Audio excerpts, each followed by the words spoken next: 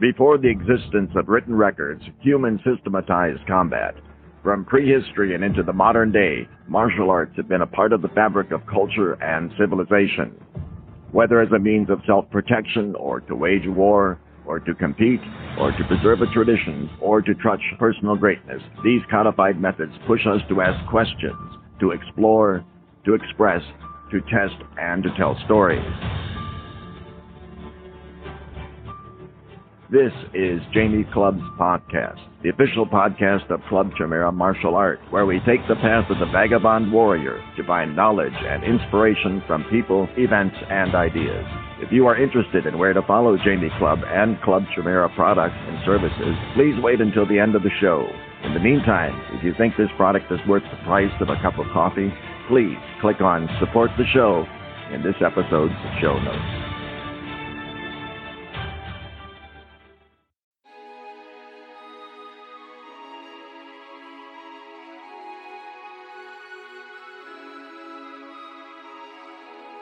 Officially, this is the 73rd episode of the Jamie Club podcast.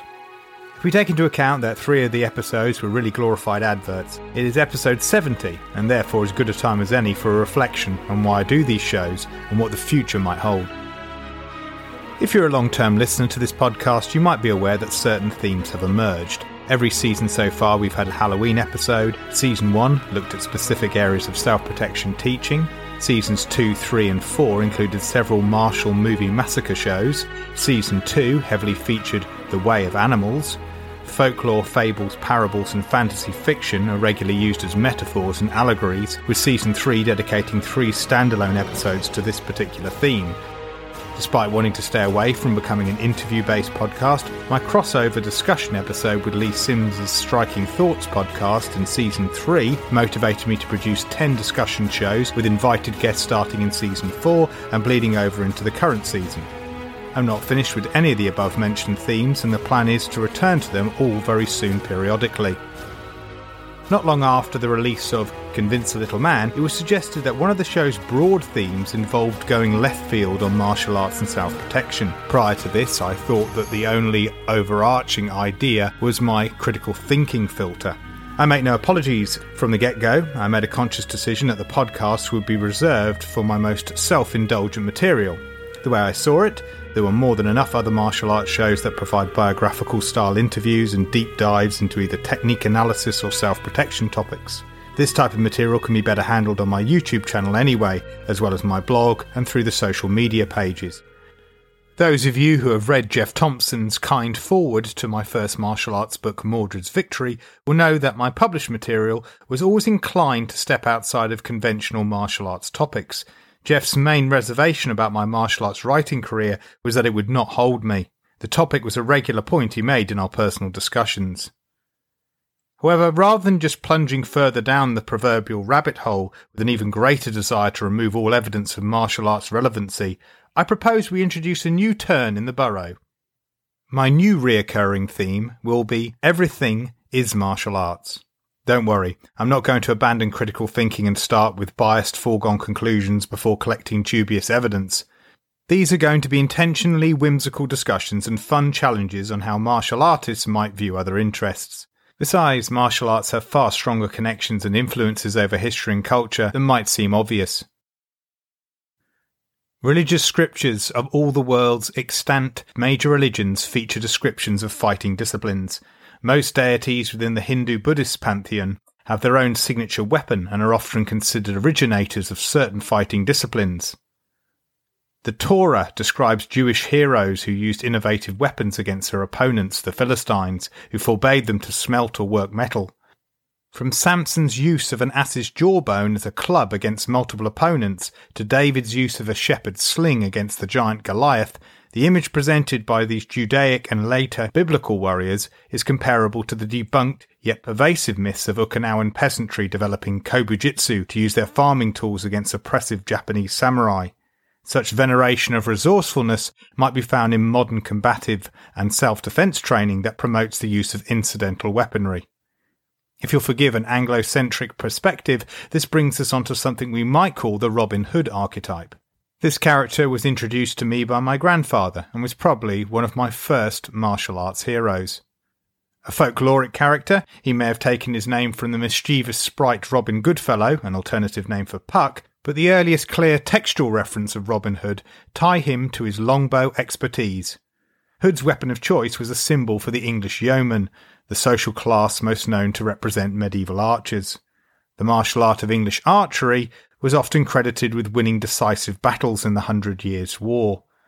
Through his development in ballads, poems, plays and narrative fiction over the centuries, Robin Hood displayed skills in other martial arts, including swordsmanship and quarterstaff fighting.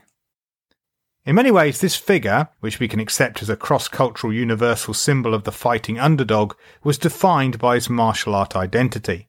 Robin Hood and his folkloric equivalents across the globe were experts in guerrilla warfare, a reoccurring occupation of legendary martial artists. Song Jian's rebellion against the Song dynasty in 12th century China would become an inspirational figure for the veneration of outlaws in subsequent centuries. He and his army of outlaws are all given distinctive martial arts identities in the 14th century novel The Water Margin. Japan's Ishikawa Goemon and his band of ninjas became Japan's Sengoku period Robin Hood equivalent. They stole from the rich to distribute amongst the poor. Although referred simply as a thief in the first record of his supposed existence, Goemon quickly developed into an anti-establishment folk hero during the Edo period and added to rapidly developing ninjutsu mythology. The Robin Hood underdog archetype, far from being unique to England as a concept, is a recurring ideal in martial arts subculture. Oppressed people find hope in the idea that they can tip the balance in their favour against stronger bullies by having knowledge of combative systems. In real documented history and to this day, guerrillas have succeeded often through not winning but simply by not losing. They weaponise their environment against better armed opponents. If you think about it, Robin Hood, in most of the popular stories, doesn't vanquish and defeat the Sheriff of Nottingham and King John, he simply stays out the battle until King Richard I returns. On an individualistic level, this idea can translate to small beating big by having access to better skills. Martial arts folklore, from ancient sources to modern films and television shows, continue to push this motivational narrative. Think of the unarmed, innocent defending himself against the gunman. Ancient mythology across the world not only features wars, duels and fighting contests, but also even provides fanciful origin stories of certain disciplines. For example, Theseus and Heracles of Greek mythology are often credited with creating the hybrid combat sport of pankration. Crossing over into religion again, we might compare these origin stories to Indian wrestling scholars crediting the creation of their oldest recorded organised fighting discipline, the combat wrestling art of Malayuddha, to the deity Krishna, the eighth avatar of Vishnu and a supreme god in his own right. Norse religion made their thunder god Thor god of wrestling. He famously lost a hard-endured contest against Eli, the personification of old age, who was representative of Utgarda Loki's old nurse. Today, the Scandinavian martial art of Glima, both in its self-defense and sporting form, is said to be a surviving system of the Viking Age. Meanwhile, Chinese folklore credits the rebellious king and god of war Qiyu, often depicted as a fantastic anthropomorphic composition of animals and metal, as the inventor of weapons. Activities as distinct as the modern art of parkour and the ancient Olympic sport of javelin throwing have strong historic connections to the martial arts. The European tradition of mounting a horse from the left is a callback to soldiers over many centuries avoiding getting entangled with their swords. There's even a theory surrounding the origin of the fist bump gesture, with the earliest coming from the dancers of ancient Egypt. But it has also been suggested that Europeans at least may have adopted it from boxers. Speaking of the martial art of boxing, there's little denying the way it has flavoured the English vernacular. Knockout, gloves off, punching above one's weight and throwing in the towel are still popular phrases used today with little thought of their boxing roots. The sport's most notorious of fouls, hitting below the belt, has become a metaphor for saying or doing something unfair. On the ropes, a position a fighter typically avoids in the boxing ring, has become a term to simply mean being in trouble. Some boxing metaphors have become so popular that the original definition has become secondary. Coming up to scratch, now meaning to meet a satisfactory level or a required minimum standard, stems from the old bare-knuckle days when rounds commenced after fighters made their way back to a designated scratch line. Down and out is now infrequently used to describe a fighter who can no longer continue and has become a noun and an adjective to describe a destitute person. Professional wrestling's own brand of cant slang is in a library of its own, but grappling arts in general have made a direct impact on our language. People wrestle and grapple with problems when they are having difficulty understanding or managing something. Headlock, although not a universally accepted slang phrase, often crops up as a metaphor to describe one entity restricting another in some legal or legislative fashion. With the growing popularity of Brazilian jiu-jitsu classes and mixed martial arts as a spectator sport, tapping out is also becoming a burgeoning phrase to compete with throwing in the towel. Martial arts are quite literally part of the English language, and I'd love to hear from bilingual and multilingual listeners who can share phrases and terms that had their origins in fighting disciplines. Martial arts also have a strong presence throughout great literature. Consider the ancient Mesopotamian poem that is the 18th century BCE epic of Gilgamesh, perhaps the earliest surviving work of notable literature, where the titular hero wrestles the tamed wild man and his future sidekick Enkidu. Drawing from the scant description of the bout, it sounds like they fought a form of belt wrestling where girdles were gripped. The bout is significant in many ways within the story and becomes a reoccurring trope throughout mythology, folklore and fiction. Homer's epic poems The Iliad and the Odyssey feature descriptions of the three distinct styles of Grecian unarmed combat, wrestling, boxing and pancration, as well as armed duels with javelins, shields and swords, along with some incidental weaponry. In the case of the Iliad, this all occurs during an actual war. The Odyssey's final 4 books has the poem's hero string a bow whilst in disguise, perform an act of masterful archery, and then, using the remaining arrows along with swords and spears, sets about massacring the suitors who have overrun his home. As can be imagined, the ancient Indian epics with their martial arts deities and stories of wars are full of descriptions of fighting disciplines. The Mahabharata has some particularly descriptive examples. This includes an unarmed, no-holds-barred fight to the death between Bhima and Jamuta that includes headbutts, knee strikes, punches, throws and kicks, ending with Bhima whirling his opponent around his head 100 times before dashing him to death on the ground. However, the lengthy duel between Arjuna and Karna would give the most elaborate of enemy conflicts a run for their money. The fight features traditional weapons such as bows and swords, incidental weapons such as rocks and even trees, as well as invoking mystical powers that bring about mass destruction of each side's troops. The Germanic hero Beowulf, titular character of the oldest surviving epic poem written in Old English, is very much defined by his martial arts abilities. He fights 3 monsters in the story, and the first one, Grendel, is defeated in unarmed combat. We're told that Beowulf puts this man-eating menace into an arm lock. The only way Grendel can free himself is by leaving said arm behind. The relationship between martial arts and the stage, moving into film, is a huge topic. Dramatic works were readily created to commemorate great wars or retell folk tales featuring battling heroes. Certain cultures freely used stage combat to tell a good portion of the narrative to the point where it became an integral part of the medium.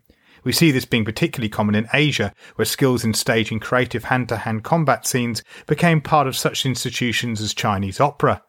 Let us not forget that some of Shakespeare's most memorable plays, Romeo and Juliet, Much Ado About Nothing, Macbeth, King Lear, Hamlet and Richard III, feature prominent plot-driven duels. From the earliest recorded performances and until the present day, legitimate fighters have become dramatic performers, and dramatic performers have turned to legitimate fighting. It wasn't long ago that boxers couldn't just rely on their fighting skills to earn a living in front of an audience. Many clowned, performed tumbling acts, sang and danced. Jack Dempsey worked as a professional clown up until he got his major break in professional boxing. The world's first black heavyweight champion never left his other forms of performance. He not only clowned and sang on his ascent to the top and his descent after losing the world title, but also during his championship reign. This was when he fled to Europe to escape the trumped-up prison sentences a disgruntled white America had slapped on him under the newly instituted Mann Act. Likewise, many circus artists up until the first half of the 20th century were expected to box and or wrestle as well as perform other acts. In turn, a good number of great fighters cut their teeth in the circus, fairground and carnival boxing booths during their early days. Professional wrestling arguably transformed from the legitimate combat sport of catch as catch can to the work spectacle of today under such touring show circumstances. Wing Chun has its mythological origins tied to a touring opera company. During the medieval period, it was not uncommon to see nobles stage professional productions where they reenacted their own fights on the battlefield. Gilles de Rais, a lord and knight originally famed for fighting alongside Joan of Arc, and later convicted and executed for being a serial killer, staged lavish productions he starred in that showed off his martial arts skills in mock battles. The samurai of Edo period Japan dedicated a huge amount of time romanticising and mythologizing their martial arts exploits through No and Kabuki theatre. They also famously turned their intentions to philosophy, art, and writing. Where would we be without the descriptive fight scenes of narrative fiction? Even my mother tried to expand my interest in literature by reading to me the exciting duel in Georgette Heye's debut novel The Black Moth. Hare, known for pioneering and reigning supreme over the so-called Regency romance genre, surprised many of her casual readers by her impassioned skill at bringing historical events to life outside the 1752 to 1825 period where her most popular works are set. For example, The Conqueror not only holds up as a prime example of the author's famed exhaustive research, but also includes a description of the Battle of Hastings that's comparable to Bernard Cornwell in its grisly realism. Returning to The Black Moth, and Mum didn't need to convince me that martial arts were a part of the fashionable Georgian and Regency scenes. After all, the martial art of fencing, with its roots in 15th century Spain and Italy, became recognised as a legitimate sport during this period. Bare-knuckle boxing also reached the peak of its popularity, and not content with just watching the underclasses fight for their amusement, the aristocratic patrons of fighters in these illegal contests readily took lessons. The poet Lord Byron was just one example of a writer who got bitten by the boxing bug and took lessons from former heavyweight champion John Gentleman Jim Jackson. Byron's great poetic rival in the Romantic movement was John Keats. Most accounts confirm the two loathed each other, and their differences as writers stretched their shared genre to breaking point. Keats is known for dying from the stress caused by reading a bad review of his work, something that Byron found hilarious and included in one of his poems. But far from being a fragile figure, it's well known that he also loved boxing and was known to be a very enthusiastic street fighter. By most accounts, the Victorian and Edwardian author Arthur Conan Doyle was a formidable amateur boxer during his time as a surgical doctor. He blackened the eye of a ship's steward, Jack Lamb, who challenged him to a bout when Doyle was serving on his ship. According to one biography, he also outboxed his famously flamboyant partner in practice, Dr. George Turnavine Budd. After killing off his most famous literary creation, Sherlock Holmes, who he had described in his first story to be, quote, an expert single-stick player, boxer and swordsman, end quote, Doyle tried his hand at producing a large body of disparate works, and this included a novel centred on boxing called Rodney Stone. He would use martial arts to bring Holmes back from the dead. Inspired by E.W. Barton Wright's hybrid martial art and self-defense system Bar-Titsu, which was being peddled to the middle classes at the time, Doyle had his detective use the system to send his archenemy Professor Moriarty to a watery death at the Reichenbach Falls. Doyle's act of creative retconning was an anachronism, as although he wrote The Adventure of the Empty House, where Holmes returns in 1903, the story is being relayed to Watson in 1894, and the events of the fight being described took place 3 years previously. Barton Wright did not start studying jiu-jitsu until around 1895 and only returned to England to teach his newly formulated Bar-Titsu in 1898. To add to the literary crime, Doyle misspells the system's name as Baritsu. The modernist author Ernest Papa Hemingway is perhaps one of the most famous fighting writers in the Western world since Plato. He was an avid boxer and even once stated, quote, my writing is nothing, my boxing is everything, end quote. Considered in most top 10 lists of the greatest American writers, some of Hemingway's most memorable short stories, such as The Killers, 50 Grand, and The Battler, focus on boxing and boxers. And one of his classic novels, The Sun Also Rises, begins with a description of his protagonist's boxing background. Unfortunately for Hemingway, the hyper-masculine image he liberally demonstrated through his love of hunting, bullfighting, heavy drinking, and general competitiveness had a fragile base. Whilst, for the most part, he enjoyed commanding the rooms he entered and imposed a domineering presence in his bohemian circle of writers and artists, he inevitably created enemies. Indeed, when one looks at Hemingway's many spats, rivalries and feuds, it's not unlike watching a parody of the long career of a professional fighter. As one might expect of the literary giants before and since him, most of Hemingway's wars were fought with words. He was openly critical of great writers, and unsurprisingly, there were plenty of greats who were vocally critical about the burly alpha male bravado he brought to the modernist movement. Much of this might be seen as so much high-level sparring amongst the intelligentsia, almost an exercise in debate and literary criticism reserved for the elites. In short, despite his scathing attacks on T.S. Eliot, there was little doubt Hemingway still admired this writer and many of his other illustrious targets. Rather appropriately for this show, here are Hemingway's words on Joe Louis, a man many consider to be the greatest heavyweight champion of all time. Quote, "Anybody could hit Joe Louis, who had the guts to try it. Look at the people who had him down. But he was a good getter-upper. Jack Blackburn could never teach him how not to get hit by left hands. After the first Schmeling fight, he taught Louis how to avoid a right, what you learn in kindergarten. But Louis hit so hard and beautifully with both hands, he never learned to box." End quote. However, unlike the vast majority of scholars, Hemingway was happy to turn certain concepts and passions into flesh and blood contests. Never too shy to throw down a challenge or turn away from a fight, Hemingway frequently found himself having to take on men that his literary friend and regular drinking buddy James Joyce had enraged on one of their notorious sprees. Hemingway responded to prolific writer Max Eastman's quote-unquote false chest hair and quote-unquote red-blooded masculinity criticisms by starting a brawl in his editor's office. Happy to be literal in his physical demonstrations, the farcical alpha male contest began with Hemingway showing off his hirsute pectorials to Eastman, who responded in kind, and then smacked Eastman on the nose with his book. The bout ended in the two producing radically different interpretations of the fight. Eastman said he threw Hemingway over a table, whereas Hemingway said he simply toyed with Eastman at a distance, not wanting to hurt a man 10 years his senior.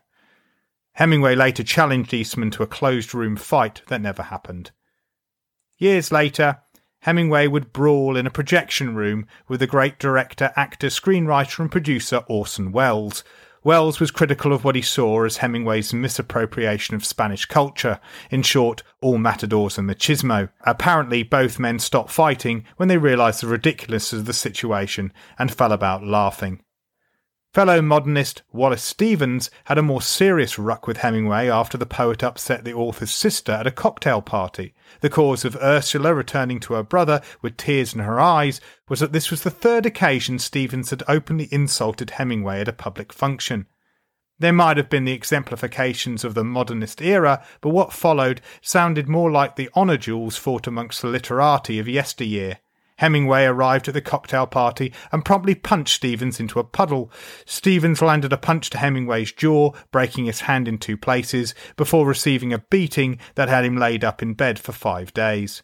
However, it was a martial arts contest in 1929 involving Hemingway and 2 other prominent writers that best sums up his fighting rivalries. Morley Callaghan and Hemingway both became friends when they worked together on the Toronto Star. Like James Joyce, Callaghan possessed a very different personality to Hemingway. However, unlike Joyce, Callaghan was a quiet man, and he could fight. In 1925, Hemingway met F. Scott Fitzgerald at the Dingo Bar in Paris and became part of the celebrated writing set of 1920s Montparnasse artistic scene.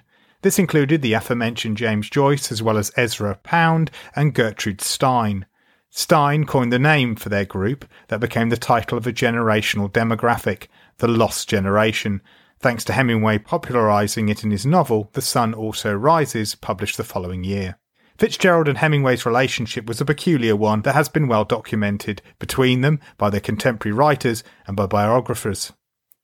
They became fast friends. At the time, Fitzgerald was a far more successful author with established critical recognition. Whilst Hemingway was struggling to get his first novel published, Fitzgerald had 3 out there, along with 1 novella, although his most famous work, The Great Gatsby, would not get proper recognition until after his death. He loaned Hemingway money, introduced him to his editor, Max Perk, and was even responsible for getting Hemingway to trim The Sun Also Rises down by 4,000 words.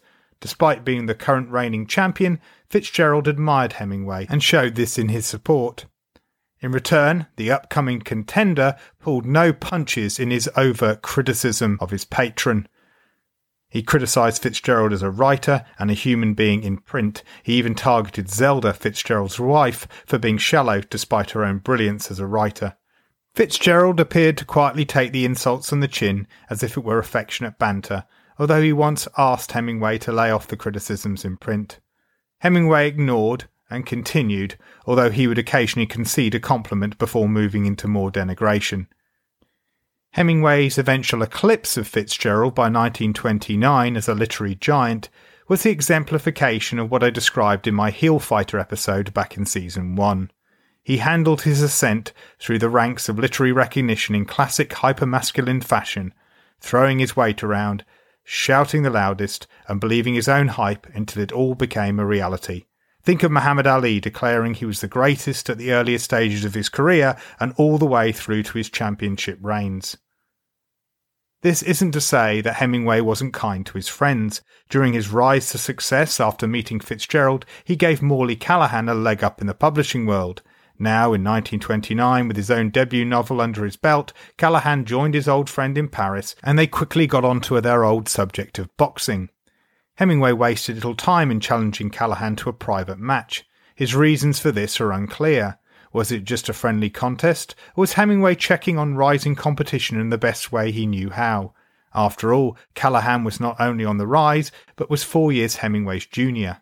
Who better to be timekeeper than the former literary champion, Fitzgerald? The fight has become the stuff of legend, with many facts never fully agreed, including the venue. Most conclude it happened in the basement of the United States Students and Artists Club in Montparnasse area. However, the outcome was not in contention. Round 2 ended with a much larger Hemingway on the ground. Hemingway was infuriated, but his anger was not directed towards Callaghan. He stated that Fitzgerald had deliberately not watched the clock in a plan of sweet revenge to humiliate him. Both the fighters on that day wrote their own accounts, varying their descriptions on how badly Hemingway had been beaten. But Fitzgerald never spoke of the matter. Maybe it is poetic to consider that quiet little Morley Callaghan's writing career, although successful, would be overshadowed by this particular moment of victory he had over his era's reigning literary champion, in the activity Hemingway said was everything to him. We might add to the list of great boxing enthusiasts the authors Albert Camus, A.J. Liebling, Richard Wright, D.H. Lawrence, Vladimir Nabokov, William Hazlitt, Robert Graves, William Thackeray, F.X. Toole, and George Plimpton. Camus was an amateur boxer. Thackeray, along with Charles Dickens, witnessed the first attempt at achieving a world heavyweight title in 1860 when England's Tom Sayers took on the USA's John Heenan. Like Dickens, as well as the Prince of Wales and Prime Minister Lord Palmerston, he was amongst those who beat a hasty retreat when the police arrived to break up the illegal event. George Plimpton decided to add to his long list of examples of participatory journalism by stepping into the ring with the great Archie Moore for a 3-round sparring match. Moore, a showman himself, recounted in his autobiography that, although he was wary of fighting amateurs, he was careful to give them just enough for a story. After the fight, Moore approached the now vomiting and bloody-nosed Plimpton with a hearty pat on the back and the reassurance that the journalist was entitled to a rematch. Paul Gallico, who mentioned My Family's Circus in his novel Love Let Me Not Hunger, was perhaps even more masochistic in his journalistic pursuits. Keen to know what it was like to be on the receiving end of a trained fighter's barrage, he was duly knocked out during his sparring match by none other than the Manasseh Mauler, Jack Dempsey. Prolific journalist and playwright Joyce Carol Oates surprised many in her own circle of literary influence when she wrote On Boxing, a seminal work on this particular martial art. Novelist, journalist, voice artist, radio personality, book reviewer and poet Catherine Dunn not only wrote extensively on boxing throughout the 1990s, her collected essays and articles on the sport being published in the book One Ring Circus, Dispatches from the World of Boxing, but began training in the sport in her 40s. Many other great writers have suffered more than bruised egos in their confrontations. We have only to look at Miguel de Cervantes, the man often credited with being the originator of the modern novel Don Quixote, itself a parable for martial artists with delusions of grandeur, as an example. Cervantes got into a quarrel with Antonio de Segura at the Royal Palace in Madrid. The resulting argument resulted in a sword-fighting duel, where Cervantes disarmed and wounded Segura. Fearing losing his hand for the crime of engaging in a duel on royal property, Cervantes fled Spain for Italy. He would live most of his life in poverty and obscurity, but did win military acclaim when he was wounded in action fighting for Spain against the Ottoman Empire at the Battle of Lepanto. Only a few decades later in England, Shakespeare's contemporary, the great playwright Ben Jonson, slew an actor called Spencer on an archery range in the East End of London. Spencer, who had played parts in both Jonson and Shakespeare's plays, was a known fighter who had got away with killing a man with his unsheathed sword 2 years previously. Jonson, who had run Spencer through after receiving an injury to the arm, had got away with only having his thumb branded with the letter M for murderer and having to recite the 51st Psalm while pleading forgiveness. He had appealed to the right of clergy and been tried in an ecclesiastical court. Two great writers of Russia weren't so lucky when they chose pistols in their duels in the 19th century. They were the poet Mikhail Lermontov and the author Alexander Pushkin, who both died from fatal bullet wounds. My first martial arts book, Mordred's Victory, begins with an essay I wrote back in the mid-2000s called Martial Academia. Although I stand by the arguments I've made for the dangers of becoming too abstract in one's combative training without taking a visceral reality check, sometimes I wonder if I shouldn't have written an accompanying piece to explain the value of academia. Critical thinking and the scientific process, after all, are part of educated research and help separate useful martial arts knowledge from superstition and mysticism. We should keep those bridges between the intellects and the fighters open. After all, the philosophers, the scholars, the educators and politicians have helped martial arts survive when different systems so easily could have become extinct. Kano Jigaro, the founder of judo, helped make his synthesis of 3 traditional jiu-jitsu schools and pioneered a modern combat sport through his skills and influence as an academic educator in the Japanese school system. He paved the way in Japan for the newly imported Okinawan martial art of karate and many others with its dogis and belt ranking systems, not to mention an emphasis on improving the character of its students. Sadly, the practicing lawyer and rebel Tang Hyo, who worked tirelessly to promote Chinese martial arts away from impracticality and to debunk its many myths in favour of solid historical research, is little remembered today. Sun Lu Tang was far more influential. In fact, he remains the most influential Chinese martial arts author of all time. Sun Lu Tang was a rare combination of feared fighter and respected scholar who melded his knowledge of Taoist philosophy with the teaching of the 3 internal systems of Taiji, Bagwai and Xingyi. The martial arts historians Brian Kennedy and Elizabeth Gyo have explained that he is a reason why we have such systems being practiced for health reasons rather than combat. He also helped create the iconic figure of the peaceful, wise, sage martial arts teacher trope to replace the previous brutal images of bandits and militia fighters that had made up his predecessors. For good or ill, by using philosophy and by articulating his training methods in a way that wouldn't threaten the fragile governments or occupying forces, helped propagate the continued practice of many martial arts. By contrast, we have seen the death of many martial arts forms, both as systems for warfare and sport, because of their lack of scholastic patronage. Interestingly, the most well-known work of Musashi Miyamoto, perhaps the most famous historical samurai warrior in at least the Edo period, was the Book of Five Rings. The book is a straight-up manual of his school of Kenjutsu as told from the perspective of a medieval samurai. However, due to Musashi's strong interest and dedication to philosophy in his retirement years, the work is now far more revered and cited as a forced allegory on business strategy than a book on killing fellow duelists in 17th century Japan.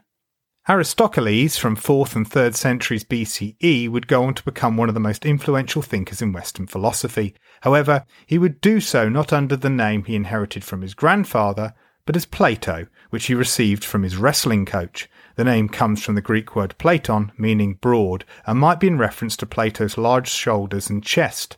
Plato would become a very proficient wrestler who trained into adulthood and to a high level to be able to compete in the Isthmian Games. With his most famous work, The Republic, he argued for the goal of great people to be in tune mentally and physically. He saw combat sports as a mean of body cultivation comparable to the way the mind was exercised. Such idealism is not far removed from what we have seen weaving its way through the history of martial arts practice and teaching. We may even consider the art aspect of martial arts being, despite what Meryl Streep and other intelligentsia have stated to the contrary, to be an actual art. After all, many martial artists have Hemingway and Plato-like relationships between their combative discipline and more famed forms of expression. Take, if you must, the 330-minute operatic experimental film River of Fundament. Matthew Barney's epic piece barely conforms to the conventions of even art house cinema, and is more a series of performances recorded over a 7-year period strung together using a loose narrative. The film is not an easy watch unless you are heavily into that particular art scene. I took this abstract bullet for the team. It has no obvious connection to martial arts except when you consider 3 points. Firstly, the core influence of the work is American novelist and sports writer Norman Mailer. In fact, the entire piece is inspired by his 1983 novel Ancient Evenings and deals with 3 reincarnations of the author. Mailer is the most obvious spiritual successor to Ernest Hemingway, and true to form, he wrestled with the comparisons made between him and his inspiration. Like the figure he praised and cursed, he shared an obsession with boxing. This could be seen by his obsession with Muhammad Ali, and the half a year he spent writing The Fight, a non-fiction account of Ali's World Championship fight with George Foreman in Zaire. Mailer would only be too happy to be one of the interviewees in the 1996 documentary about the bout When We Were Kings. Like Hemingway, Mailer had his own boxing ring and enjoyed sparring with everyone. He even sparred former champion and friend Jose Torres for 3 televised rounds as part of Torres's book promotion. Mailer also shared Hemingway's huge fragile ego, heavy drinking, and a need to assert his masculinity through violence. This led to at least 20 skirmishes on the street and even on television. The same Dick Cavett show infamously saw Mailer headbutt writer and public intellectual Gore Vidal in the green room. Mailer's final brawl occurred when he was 74 and punched the publisher of Esquire. Secondly, Hemingway has a presence in River of Fundament. His spirit is invoked, and towards the end we see a dramatisation of his suicide. Finally, there's a brutal performance of submission grappling featuring Pablo Silva and Magno Gama, which might have been a nod to Mailer's own dirty brawling tactics. He bit actor Rip Torn's ear during their work on an experimental film and received 2 eye gouges when he had a fight one night in an argument over the sexual orientation of his poodles. I kid you not. This fight scene in River of Fundament, set in a car factory, is perhaps one of the most expressive examples of Brazilian Jiu-Jitsu put on film, although not quite worth watching the entire movie for that particular scene. Having Brazilian Jiu-Jitsu make its way into the Californian art scene is fairly predictable. Royler Gracie's decision to break into Hollywood in 1978 pretty much did for Brazilian Jiu-Jitsu what Bruce Lee did for Kung Fu, and Wing Chun in particular, when he moved to California in the 60s. To this day, Wing Chun retains a few dedicated students in Hollywood. Robert Downey Jr. and Nicolas Cage are prime examples of long-term students whose interest in the art wasn't just motivated by fight scenes in their movies. By the 1980s, Brazilian Jiu-Jitsu became the open secret amongst tough guy celebrities who were intrigued by the Gracie Challenge and no doubt were introduced to footage of the Vale Tudo matches that had been televised in Brazil. With the art first being revealed to audiences in 1987's Lethal Weapon, the film star Mel Gibson was an obvious early convert. The Brazilian Jiu-Jitsu celebrity list is now quite extensive, including many obvious action stars as well as the director Guy Ritchie. However, one of its most dedicated students and one of the few who earned a black belt relatively early compared to his contemporaries is Ed O'Neill. O'Neill is an actor famous for his comedy roles, especially those in the situation comedies Married with Children and Modern Family. When one considers the amount of time and hours on the mat needed to typically get a Brazilian Jiu-Jitsu black belt, few busy celebrities can make it past blue and purple stages. If they make it to these grades, it's a huge achievement. O'Neill got his black belt through Royler Gracie after 22 years of training and declared that it was, quote-unquote, the greatest achievement of my life apart from my children. Martial arts theme music is varied. There are great classical pieces inspired by battles, duels and fighting in general that were used for operas, musicals, television and movies. For that matter, musical instruments have a strong relationship and well-known historical connection with martial arts. There's a specific genre of music performed by professional soldiers that is sometimes called martial music. Independently, the different instruments could serve important tactical purposes, from intimidating the enemy or to communicate to troops. Perhaps the most universal of combat instruments are the drums that keep a marching army on the move. Other instruments have included whistles, fifes, bugles, trumpets, or other horns often used as signals or a primitive form of pre-radio information broadcasting.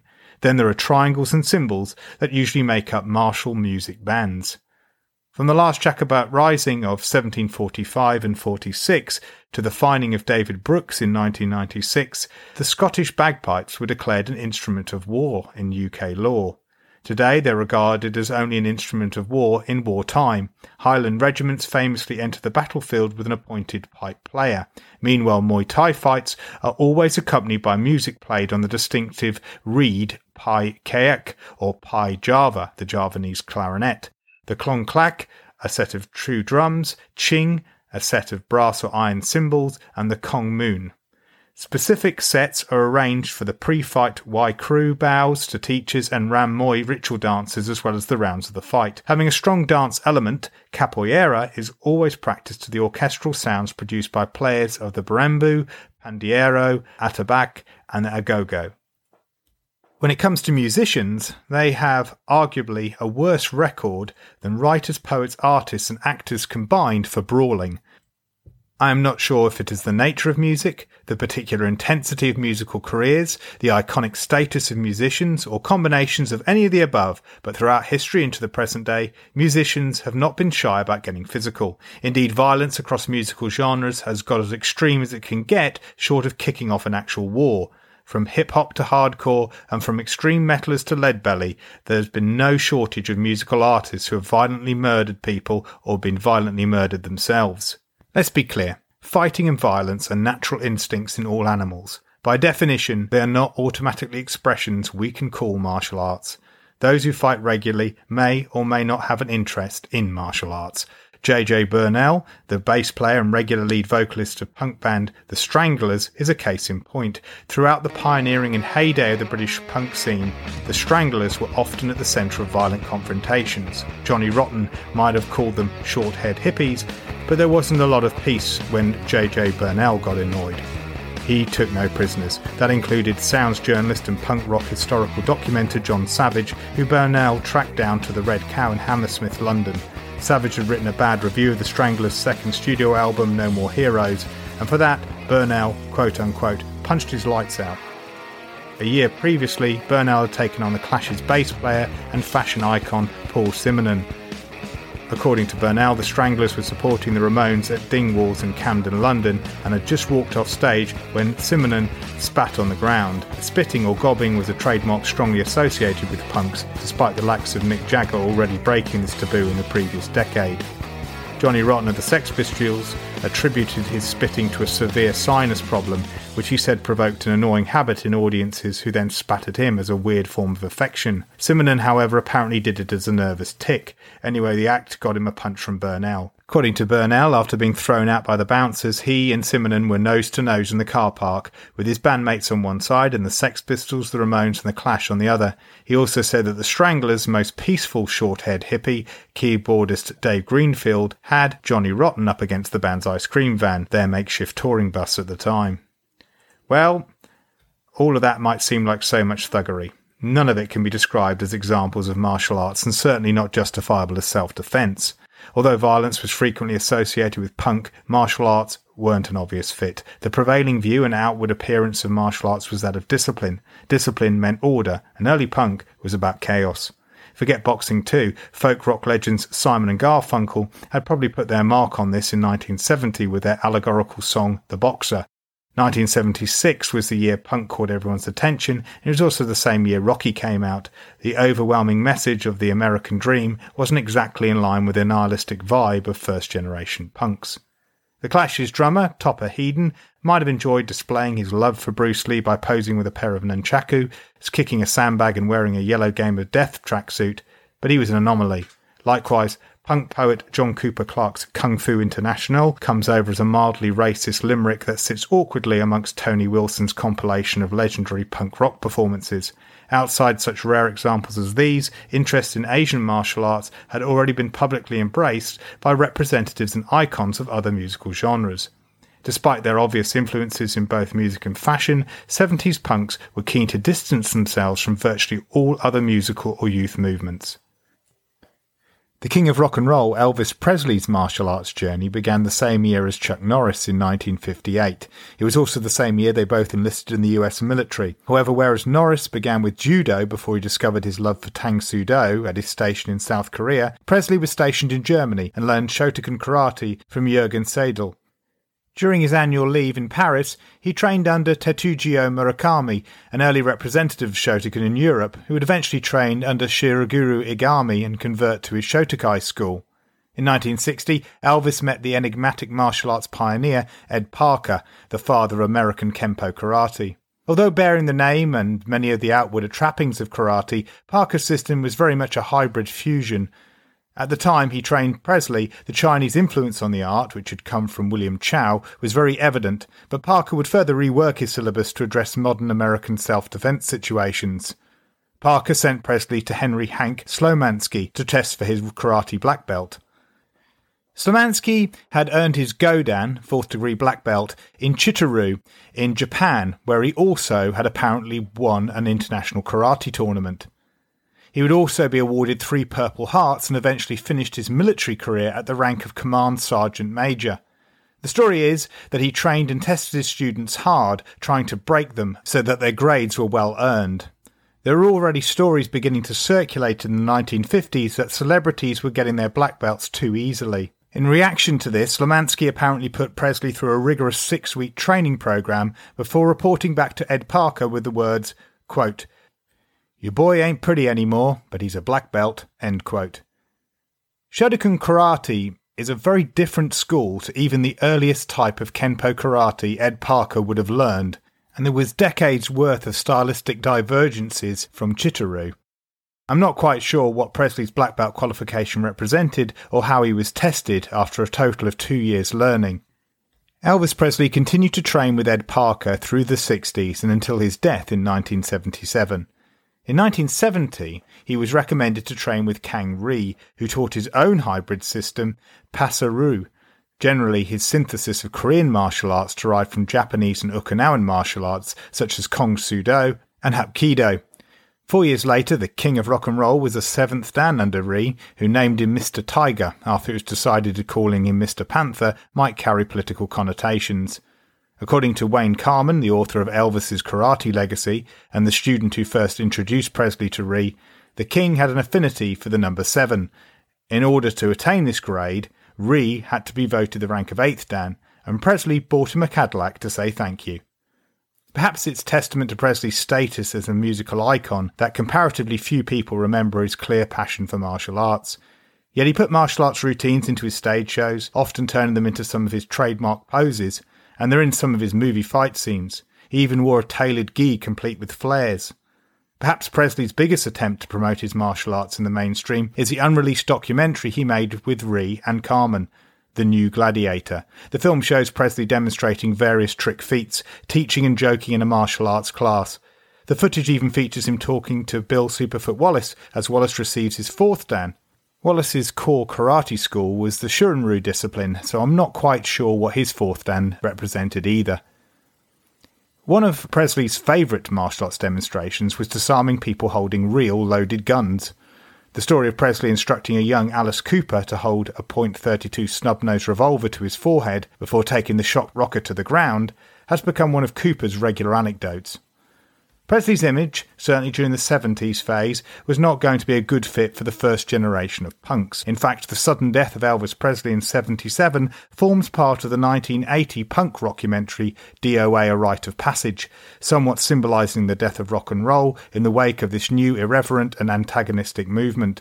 At least, Elvis once represented the sort of youth rebellion that used to upset the establishment. The same year he had been graded his 7th Dan and began shooting The New Gladiator. It had been 1 year since Bruce Lee had died and the kung fu boom had exploded. Carl Douglas had more than claimed mainstream disco's share with his novelty smash hit Kung Fu Fighting, and the squeaky pop star brothers the Osmond put on a full Tang Soo Do demonstration choreographed by Chuck Norris for a BBC special. To come to think of it, John Cooper Clarke's final line of Kung Fu International might be reinterpreted as the official anarchic punk sentiment to the martial arts craze of their decade. Quote, "Enter the dragon, exit Johnny Clarke," end quote. That would seem the case. except for the fact that punk's most prominent and successful scrapper, not to mention one of the first generation's most distinctive bass players, had been practicing martial arts since he was 19. JJ Burnell started with Taekwondo and switched to Kyokushin Karate when he was 21. The band's trailblazing success on the Japanese alternative and burgeoning punk scene provided a great opportunity for Burnell to train at the Kyokushin Kaikan in Ikebukuro, which he did in 1978. This also happened to be the same year knockdown champion Yoshiji Soeno broke away from traditional Kyokushin to found Shidokin Karate. This became the school of karate that Burnell taught, becoming the UK's chief instructor in 1991. There's no secret about Burnell's love and dedication for his martial art. There's plenty of footage of him competing in the full contact competitions in Shidokan Karate, and also him teaching right up to the present day. In 2014, he achieved his 7th Dan. Whilst punk's provocativeness quickly became assimilated into the mainstream at the end of the 70s, another street-level movement fighting for a harder-pressed underclass had been evolving in the Bronx, New York. Hip-hop was set to burst onto the scene at the dawn of the 80s. Tied to environments where crime and police brutality were a regular everyday occurrence, hip-hop artists certainly understood violence. The music genre rapidly mutated, diversified, and divided into rival factions. 1992 saw a highly influential group emerge from the East Coast side of the great hip-hop divide. The Wu-Tang Clan proudly wore their love for martial arts movies in their title, as well as the titles of several of their songs and albums. But this was no novelty outfit.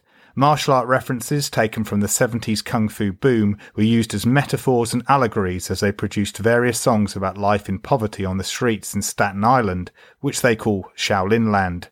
To this day, the group are respected in the hip-hop industry for their artistry and for being able to appeal to both underground and mainstream audiences.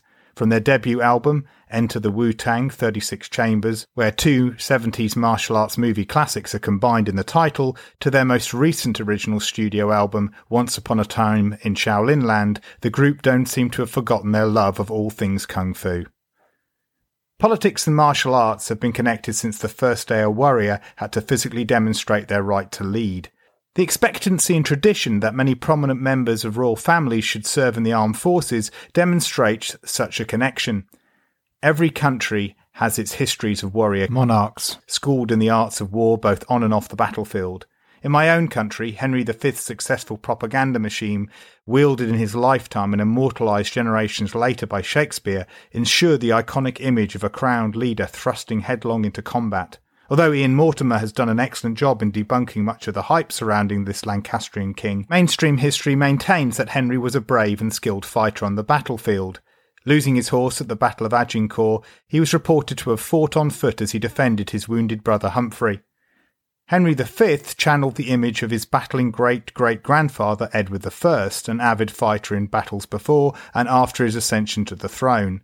Edward had forcibly appropriated Wales's legendary King Arthur for England as his role model.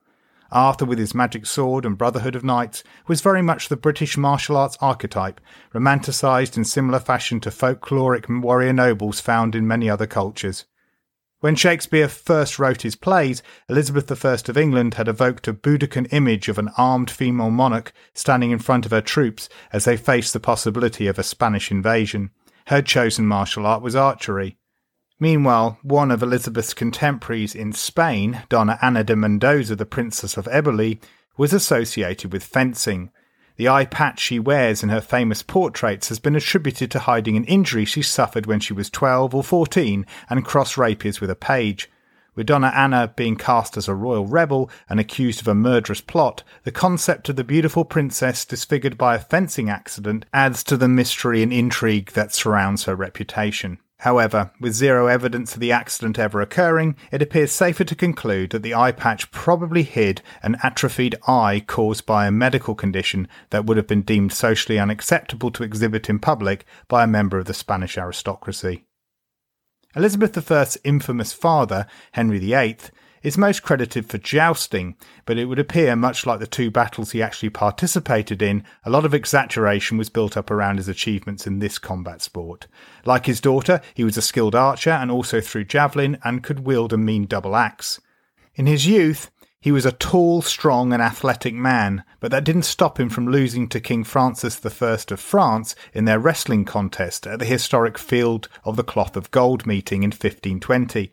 This was a jacketed wrestling contest, with Francis being trained in Garan or Breton wrestling and Henry in Wrestling or Cornish wrestling.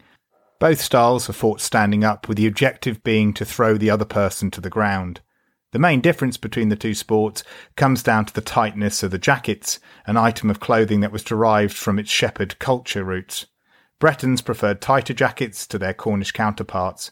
Henry suggested the bout after he had bested Francis in archery. Francis originally demurred, knowing Henry's egotistical to narcissistic reputation, but relented and won the bout with a Breton trip. Against form, Henry took the loss in good spirit. The two men parted as friends, and there was no wrestling rematch or a rubber contest in another martial art. With both men gaining a victory against one another at this ridiculously lavish and extravagant truce party, it was probably better that way. However, their political relationship would continue in the form of off-and-on wars. The ideal that we might be able to settle conflicts by having two leaders duke it out isn't just the stuff of stories. For example, only in December 2021, Brazil's Simão Peixoto, the mayor of Borba, and ex-councillor Erinu Elvis da Silva apparently settled their differences in a 30-minute 3-round mixed martial arts contest. 39-year-old Peixoto apparently defeated his 45-year-old opponent, and the two embraced with smiles for the cameras. Make of that whatever you want. Politicians in the modern world have long been attracted to the martial arts, whereas some high-ranking politicians and world leaders have found it useful to leverage patriotic support by using their military background. Others are keen practitioners in various combative systems. Genki Sudo, for example, joins Japan's long list of practicing martial arts politicians. In addition to serving as a political independent in the House of Councillors, he is a mixed martial arts fighter and has competed as a professional kickboxer in K1. Meanwhile, in the UK, Rosie Sexton is a mathematician and musician who fought as a professional mixed martial artist before becoming a Green Party councillor and later challenged for a leadership position. Sexton's martial arts grade include black belts in Taekwondo, Jitsu Foundation's Jiu-Jitsu and Brazilian Jiu-Jitsu. Canada's 15th President, Pierre Trudeau, earned a second-degree black belt in Judo under Takahashi School of Martial Arts in Ottawa.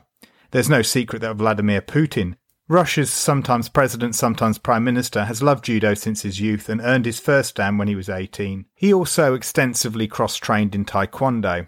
However, since Russia's invasion of the Ukraine, the International Judo Federation and European Judo Federation stripped Putin of his honorary president and ambassador roles.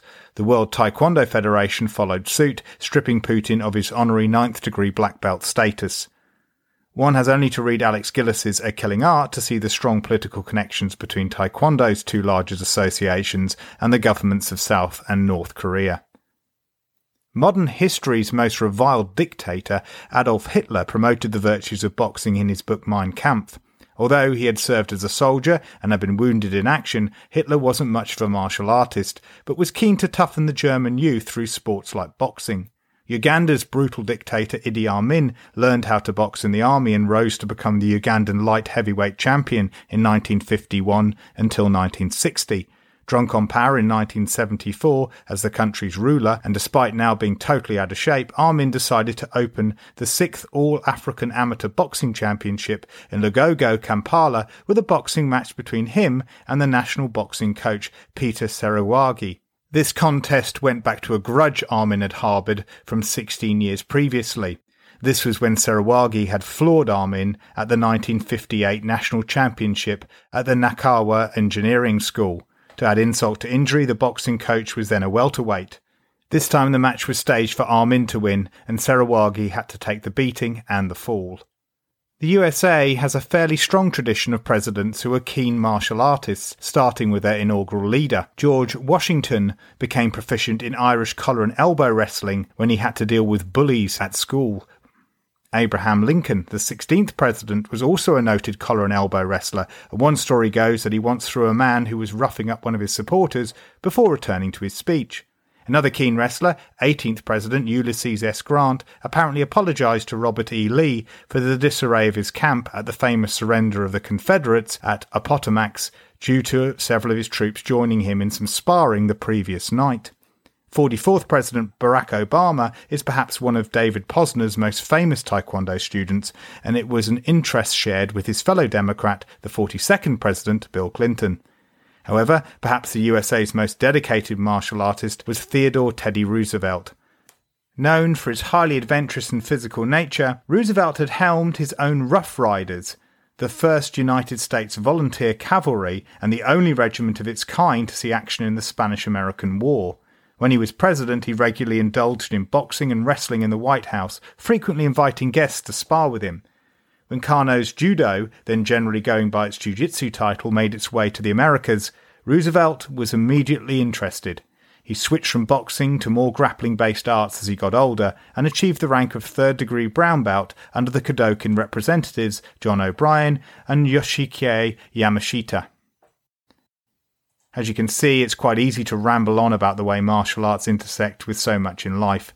My hope is that those listeners who feel I go down too many self-indulgent rabbit holes will have a better idea of the warren I inhabit, and maybe they'll stick around to explore these many different tunnels. I don't believe that martial arts are everything. There are so many things in my life that do not revolve around martial arts. My family and their interests are important to me. The places I wish to visit in the world do not stem from a direct interest in combative disciplines. As far as passions go, writing is probably my first love. The first book I wrote was not a martial arts book, and I don't intend for it to be my last non-martial arts, non-self-protection book. My martial arts book collection, although sizable and growing, does not have representation in my living room or bedroom bookcases. Similar comparisons might be made with my podcast and video playlists, where I mainly listen to history, literature, psychology and classic movie analysis.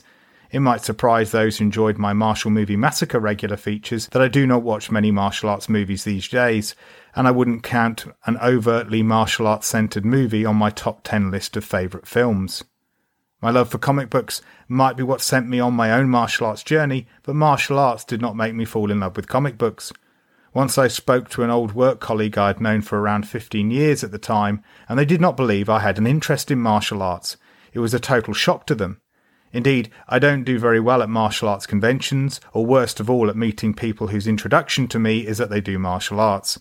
Then there are people in my life, very close to me, who say that sooner or later I will bring up martial arts in conversations. Perhaps that goes back to the Warren of spin-off topics, perhaps a warren of snares, if you will pardon forcing in an awkward and tasteless Watership Down reference.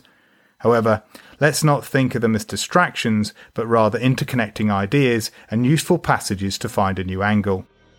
Martial arts might not be everything, but maybe everything is martial arts.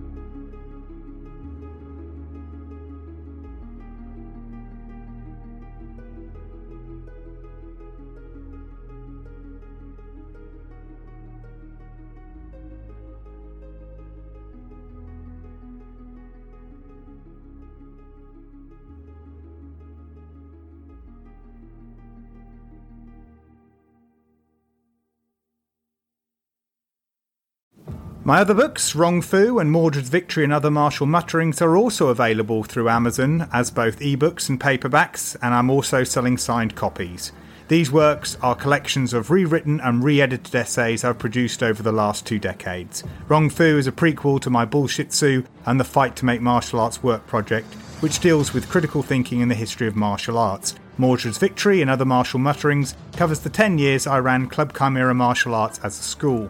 Nowadays, I teach private lessons, courses and seminars. These are bespoke services that put you in charge of your martial arts journey. I teach self-protection and martial arts cross-training. You can train with me one-to-one or in a small group. I count individual clients, couple clients, parent and child clients and various other combinations. These can be taught face-to-face or virtually. I also regularly teach clubs, societies and associations nationally and internationally. Please go to clubchimera.com for details. Please don't forget to subscribe to the show on iTunes, Stitcher, TuneIn, Owltail, or whatever podcast platform you're currently using. If you could leave me a 5-star rating and a review, I would be really grateful. You can also follow me on Facebook, Instagram, Twitter, and at long last, TikTok. Facebook also has a members group in addition to the main business page, so please send in a request to join in with the training discussions and be a part of the wider CCMA community. I'm also uploading new content to YouTube.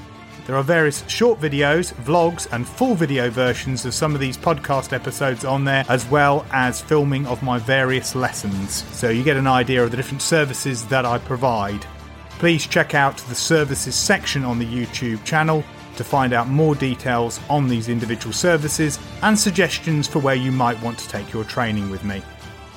Again, please subscribe, like, share and leave a comment. All favourable engagement on these platforms helps keep CCMA going. Now, I don't know where you listen to this show or watch or read any of the other free content I produce. My time to listen to podcasts usually occurs during dog walks or solo car journeys, or when I'm undertaking some mundane task or other around my home. I watch videos when I'm in the kitchen. My reading time occurs when I'm in a waiting room or during a rest period at home. My guess is a good number of you will think nothing of buying a coffee or some other beverage when you're commuting or waiting or on your break. If you believe that the work I produce is worth the price of a coffee, then please click on Support the Show in this episode's show notes. Whether or not you choose to do this, my thanks to everyone who joins me on this Vagabond Warriors journey, and I look forward to sharing more travel notes with you all on the next show.